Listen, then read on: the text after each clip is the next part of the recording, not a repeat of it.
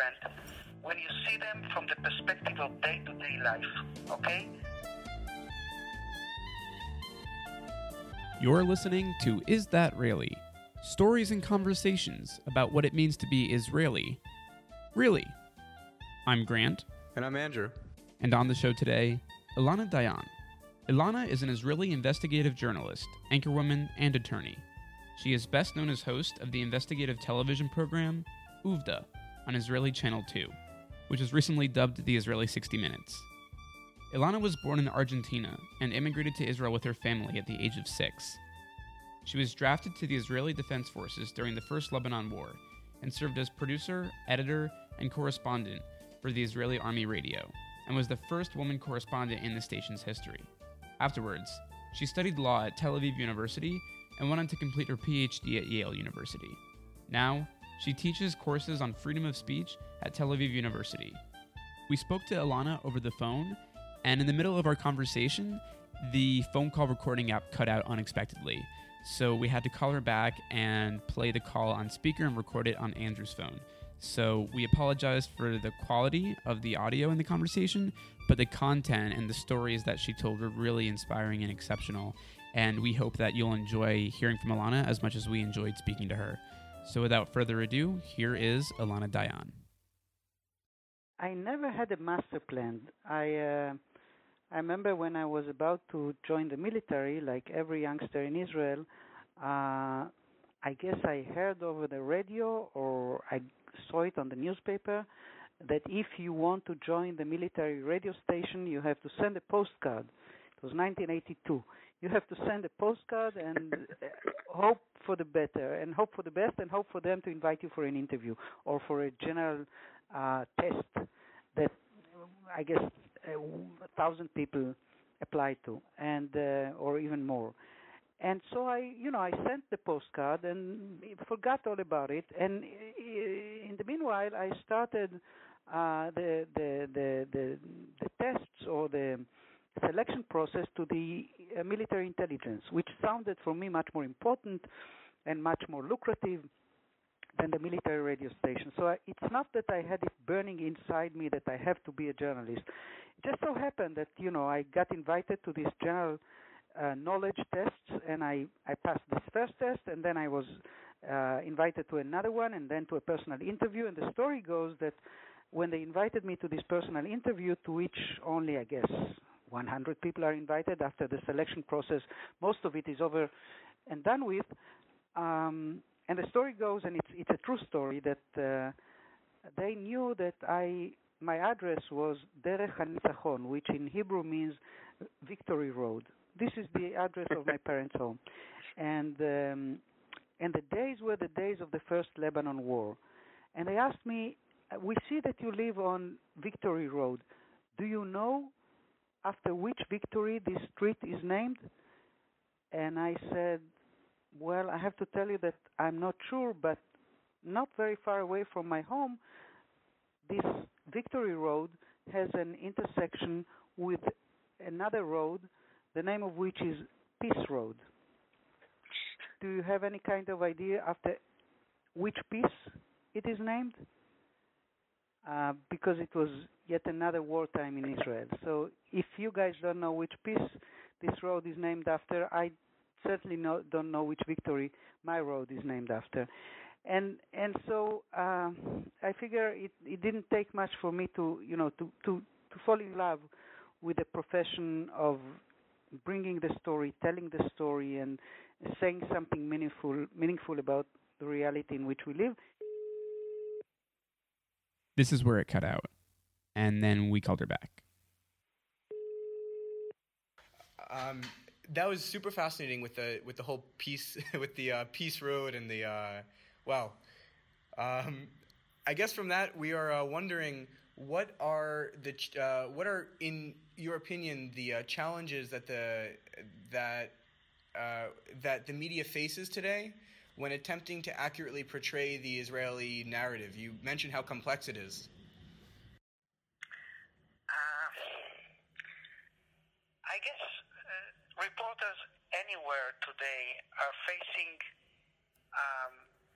amazing challenges, both in terms of overcoming the madness of social media and making sense of information, which is all over the place.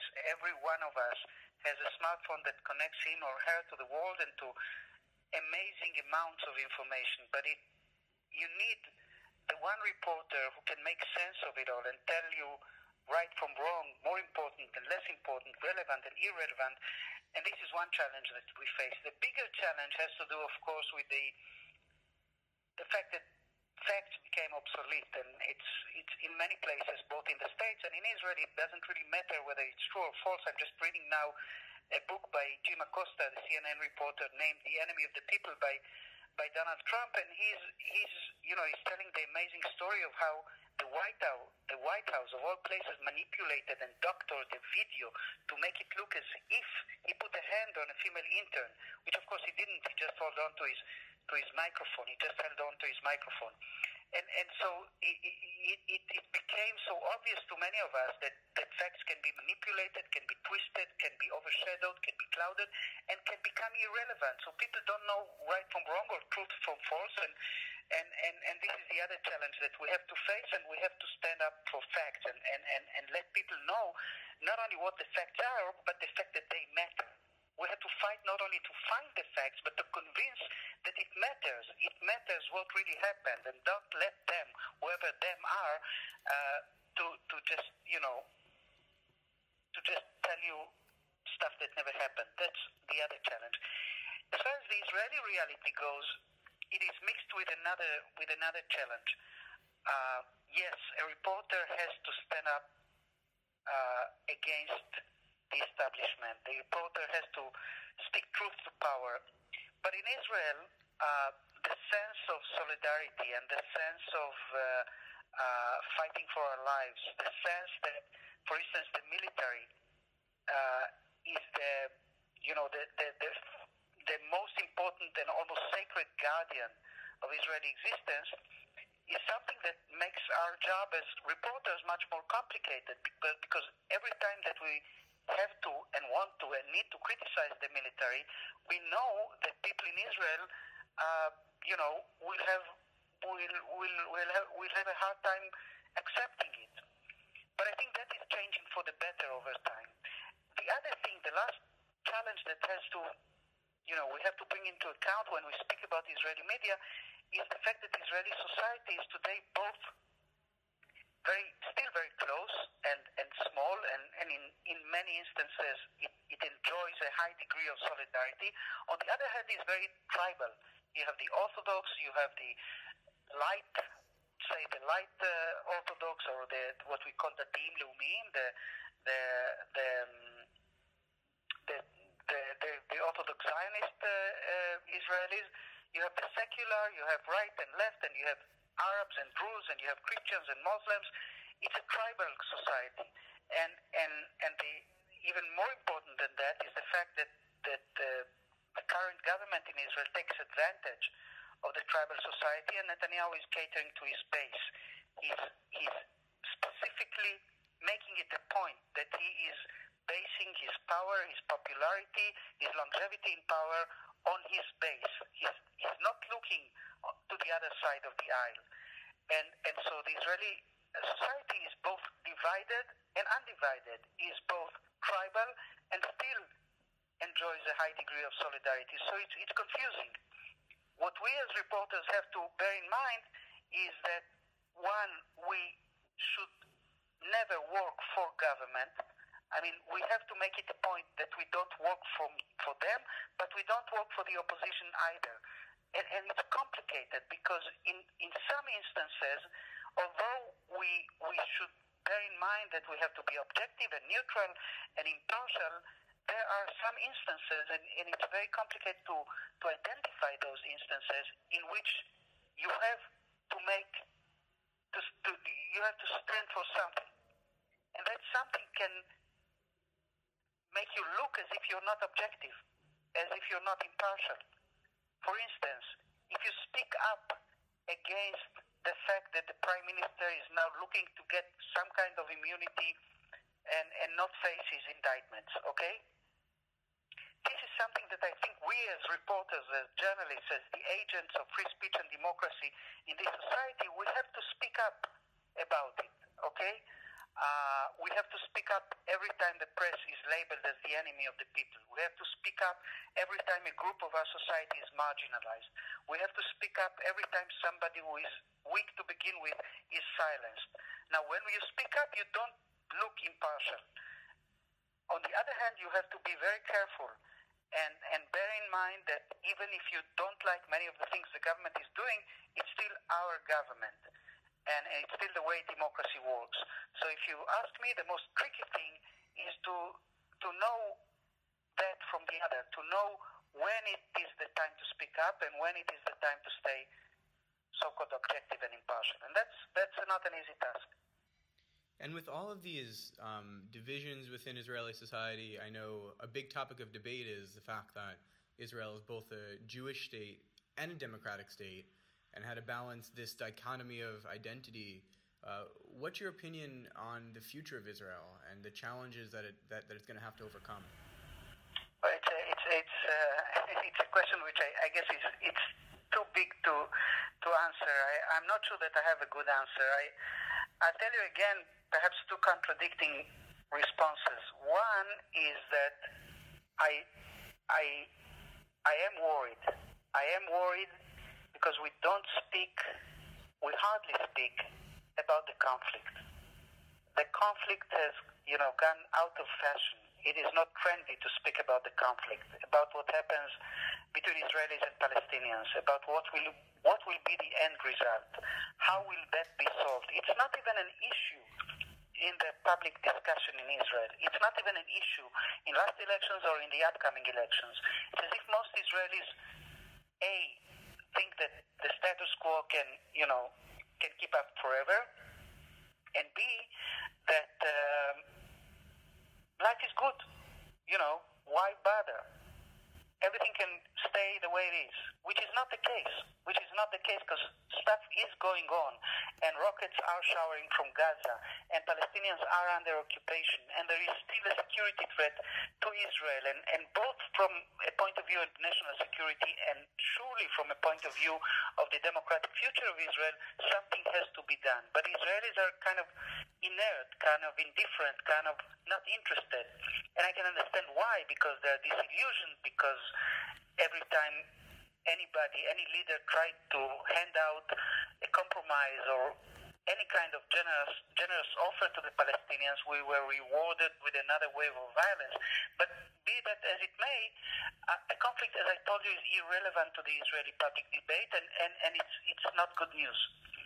This is one thing that worries me. The other thing that worries me is that Amos Oz, the late Israeli author, said if there will be one state between the sea and the river, it will not be a democratic state because millions of Palestinians will not have civil rights or democratic rights. This is something which my parents who came here from South America in 1970 didn't envision. My grandparents that were Zionists and emigrated from Russia or from Hungary to South America didn't envision. And myself, when I joined the Zionist venture, when I came to this country, and ever since I see myself as a Zionist, as an Israeli, as an Israeli patriot, but I see myself as part of a democratic Jewish state, both democratic and Jewish. And it will not be both democratic and Jewish if we don't resolve the conflict with the Palestinians. And the third thing that worries me is that the assault on democratic institutions, the press, the Attorney General, the State Controller, the Supreme Court, the police even, the assault launched by certain parts of the Israeli body politic are not good news for Israeli democracy. Now, it never happens overnight. Democracies don't die overnight, but they do die in the darkness. If you don't pay attention, if you're not alert enough, if you don't notice and identify those cracks that can become wider and wider, then all of a sudden you wake up one day and you ask yourself, what happened to the place that I knew, to the democracy in which I grew up. So those are my worries. On the brighter side of the moon, I think that because there is a certain DNA to Israeli democracy because Israelis are very fast on their feet because they are interested in what happens beyond their doors, beyond their private sphere, because they go to the military, because their kids go to the military, because their son-in-law is in the military, because anything can happen to any of us when we cross the street or when we go, to visit the old town in Jerusalem. Because of all those things, we feel part of the public sphere. And as long as our business is everybody's business, as long as an individual feels part of the collectivity, then there's less of a chance that democracy will die.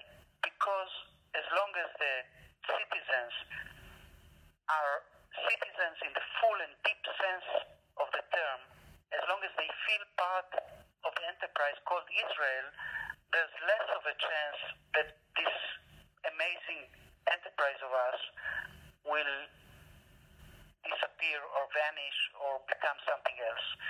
So eventually, after everything is said and done, I guess I try to be more optimistic than pessimistic as far as the future of Israel is concerned. Thank you for that response, and you're certainly very qualified to give a prediction on the future of Israel and its ability to maintain itself as a democracy. I'm wondering if there are any experiences that you've had, either personally or professionally, that have been really influential in forming your undyingly optimistic perspective, despite all of the worries that you listed. I'll tell you a story, something that happened to me.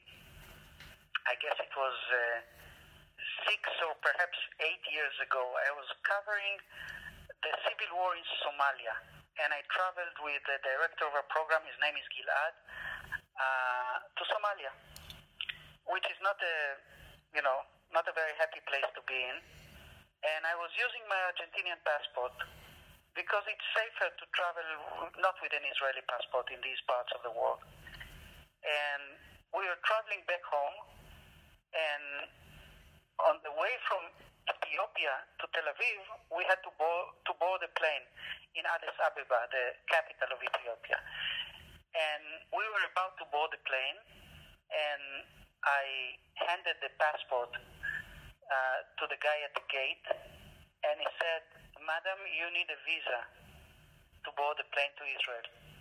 And I said, "Listen, I don't need a visa to go to Israel. I'm an Israeli." And he said, "Madam, you are showing me an Argentinian passport. An Argentinian citizen needs a visa to board a plane from Ethiopia to Israel." And I said, and immediately, I handed him the Israeli passport, and I figured nobody will ever ask me for a visa to get to Israel. So the sense that this is my home, this is my place, this is where nothing bad can really happen to me, this is something which is very, very strong. I'll give you another example. I was privileged to join a Marine battalion in Afghanistan, I guess also something like 6 years ago.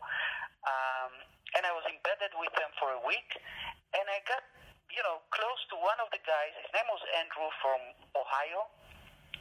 And about a year after we met in Afghanistan, he sent me an email that he is coming to visit Israel. He's in college now. He's writing a paper about the Israeli-Palestinian conflict, and he wants to come to Israel. And so, of course, I invited him to stay with us in our home. And 2 amazing things happened. One is that my daughter, the very same week, she finished the Officers Academy in the Israeli military. So Andrew came along with us. And he was with us after the ceremony was over. And the commander of her new battalion called Yaeli, my daughter, and told her, "Welcome to our battalion. I'm looking forward to seeing you on Sunday." And Andrew told us, "You know that I never spoke to the commander of my battalion? Never. I never dreamed of him making a phone call to me. It never happened. I never had a personal conversation with him." And this girl is getting a phone call from the commander commander of her battalion even before she joins the battalion. So that gives you a sense of the differences between the societies. The second thing that happened was that former Prime Minister Ehud Barak was about to be interviewed for my program. And I wanted to interview him in his home, but his wife didn't want us to come to his home. So we figured it's okay if he comes to my home. And we do the interview in my home. And Andrew was there. And he told me, you know what it means to me? To see the way it happens, and again, the proximity, the fact that everybody knows everything, that the former Prime Minister and Minister of Defense is coming to my home and giving it. By then he was already, again, Minister of Defense, Ehud Barak.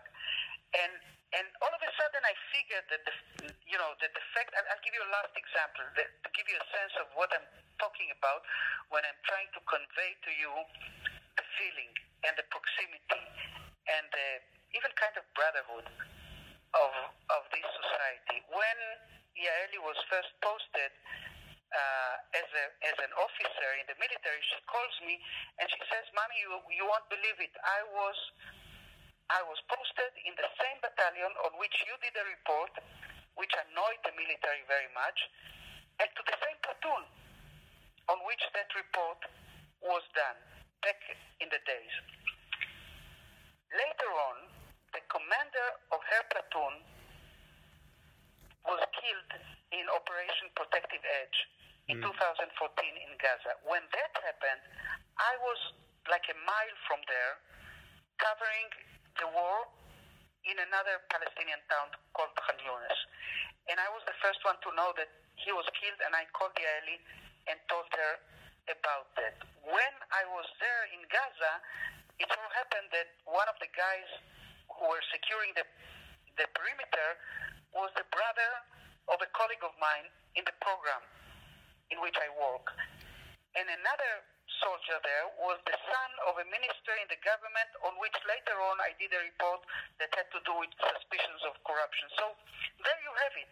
The whole story. Everybody knows everybody knows everybody, and everything is somehow interconnected. If you walk with me or with my son or with my daughter in the in Shuk Machne Yehuda in Jerusalem, you can understand it and you can see it. And the final anecdote that I'll give you, and it has to do with the fact that many of the things that worry us in the headlines look different when you see them, and I guess you can understand it now after spending a couple of months in Israel.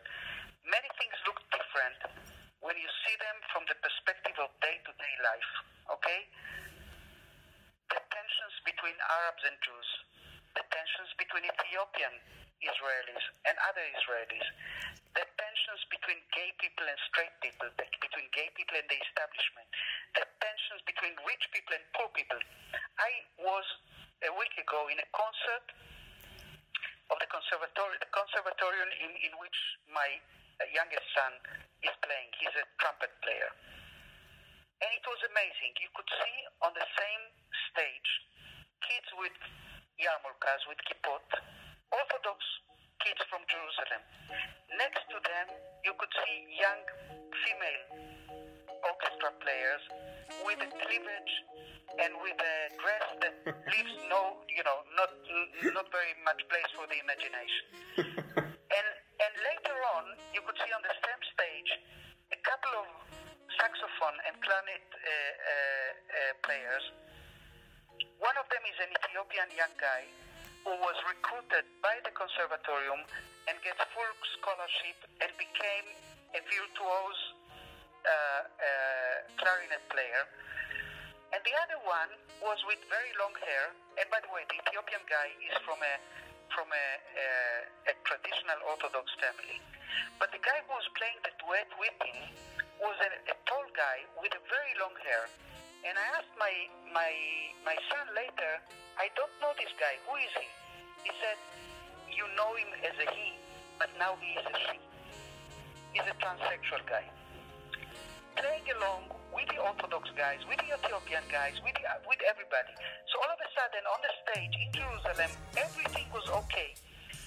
Perhaps it was just for a moment. Perhaps it's not real life. But I tend to think that real life oftentimes are simpler and better and much more optimistic than the way it looks in the headlines. Thank you so much for that story.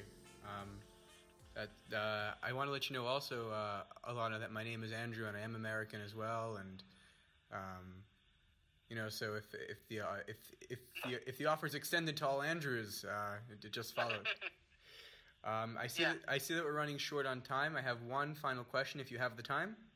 Yeah, sure. Go ahead. So this podcast will hopefully be shown to a wide range of foreign English speakers, mostly university students, where the issue of Israel and Palestine conflict, the Israeli state, Zionism, are all hot topics of discussion. You identified yourself as a Zionist, and you clearly have a really nuanced opinion about the realities in this region of the world. I'm wondering if there's anything you want to tell this audience. When I met you guys about a month ago, I told you a story about a junior officer in the parachuters brigade in Israel who approached me after one of the violent rounds in Gaza and told me about an incident that he had when there was fire shot from a house, and he didn't know if it's from the house or from outside the house, and he had to make a call whether to bring a tank and tear down the house, in which case innocent people might die, or to wait and then take the risk of another round of fire being shot and perhaps injuring or even killing some of his guys. And it was a true dilemma, and he said, "You were in my veins." And I said, "Why?" And he said, "Because I had to imagine the report on your show. If, God forbid, I bring the tank and bring down this house, and it so happens that the fire is not from there, and I cause the death of an innocent family, of a mother and father and kids, I already imagined the report on your show." And I remember his name was Yuda, and I said, "Yuda, I am more than happy to be the model or the agent for your conscience, but it wasn't me in your veins, it was you. It was your inner voice trying to do the right thing." And I'm telling you guys this story not only because I truly believed that Yuda had a true dilemma, and not only because I think that if I was in his veins, it's for the better. Not because of that. I'm telling you this story because those out there who criticize the policies of the government of Israel might very well think about Yuda and about the report that I might have done. Yes, I can criticize the use of power. I can criticize policies. I can criticize military operations, but still believe that the mere existence of the state of Israel in this part of the world is nothing less than a miracle, a moral, just, necessary, historical miracle. It doesn't contradict one another. We can criticize the government of Israel, its policies, its direction. We can criticize many things that have to do with Israel's existence, and yet acknowledge the mere existence of a national home to the Jewish people in the land of Israel. Why? Because it is the only correction to a tragedy that had nothing similar to it in the history of humankind. Because we were born from this tragedy, and this is the only place in which we could put this tragedy behind us. Does it give us a license to do things which should not be done? Of course not. Is it legitimate to criticize things that are done in the name of that are done here, that are executed? Of course it's legitimate. But there's a huge difference between legitimate criticism on the policies of the government of the State of Israel and the undermining of the mere existence of the State of Israel. This is what I'm trying to say. And even more so, the more critical we Israelis are towards our government, doesn't matter from the right or from the left, from any direction, the more critical we will be, the more legitimate our existence here is. This is my best answer to those from the BDS movement or to those margins of the political debate who claim that there's something immoral that has to do with the existence of the State of Israel. As long as we debate within ourselves, as long as the quarrel is within ourselves, it's the best response to those who criticize us. And our response is, guys, we don't need your criticism. I mean, it's okay to criticize us. We do it ourselves. And this is what differs us, what makes us different from many other nations around us. And the one thing that I hope is that us Israelis, I leave aside for a moment the criticism from outside. The one thing that I hope for us Israelis is one, that we never stop criticizing ourselves. Two, that we never, it's not the one thing, it's several things that I hope for ourselves. One is that we never stop criticizing ourselves. Two, that we never stop doubting the justness of the direction in which we are going. And three, that maybe one day we will be able to let go on fear, to let go on the sense of victimhood, to let go on this tragedy that is accompanying us for so many years, to feel as secure as one needs to feel in order to make this leap of faith towards the other, the enemy, those people that live here with us and are here to stay as much as we are here to stay. And once that happens, I think the door for another kind of future will be open. A future that I know it sounds, sticky and I don't know, perhaps it sounds very trivial, but it's still true. A future that we owe ourselves and our children.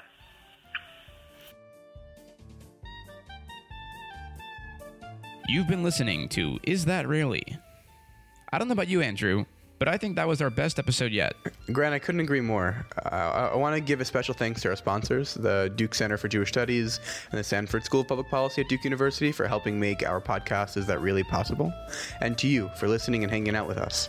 If you've been enjoying the podcast, or just want to make our mothers happy, please subscribe, rate, and review us on Apple Podcasts.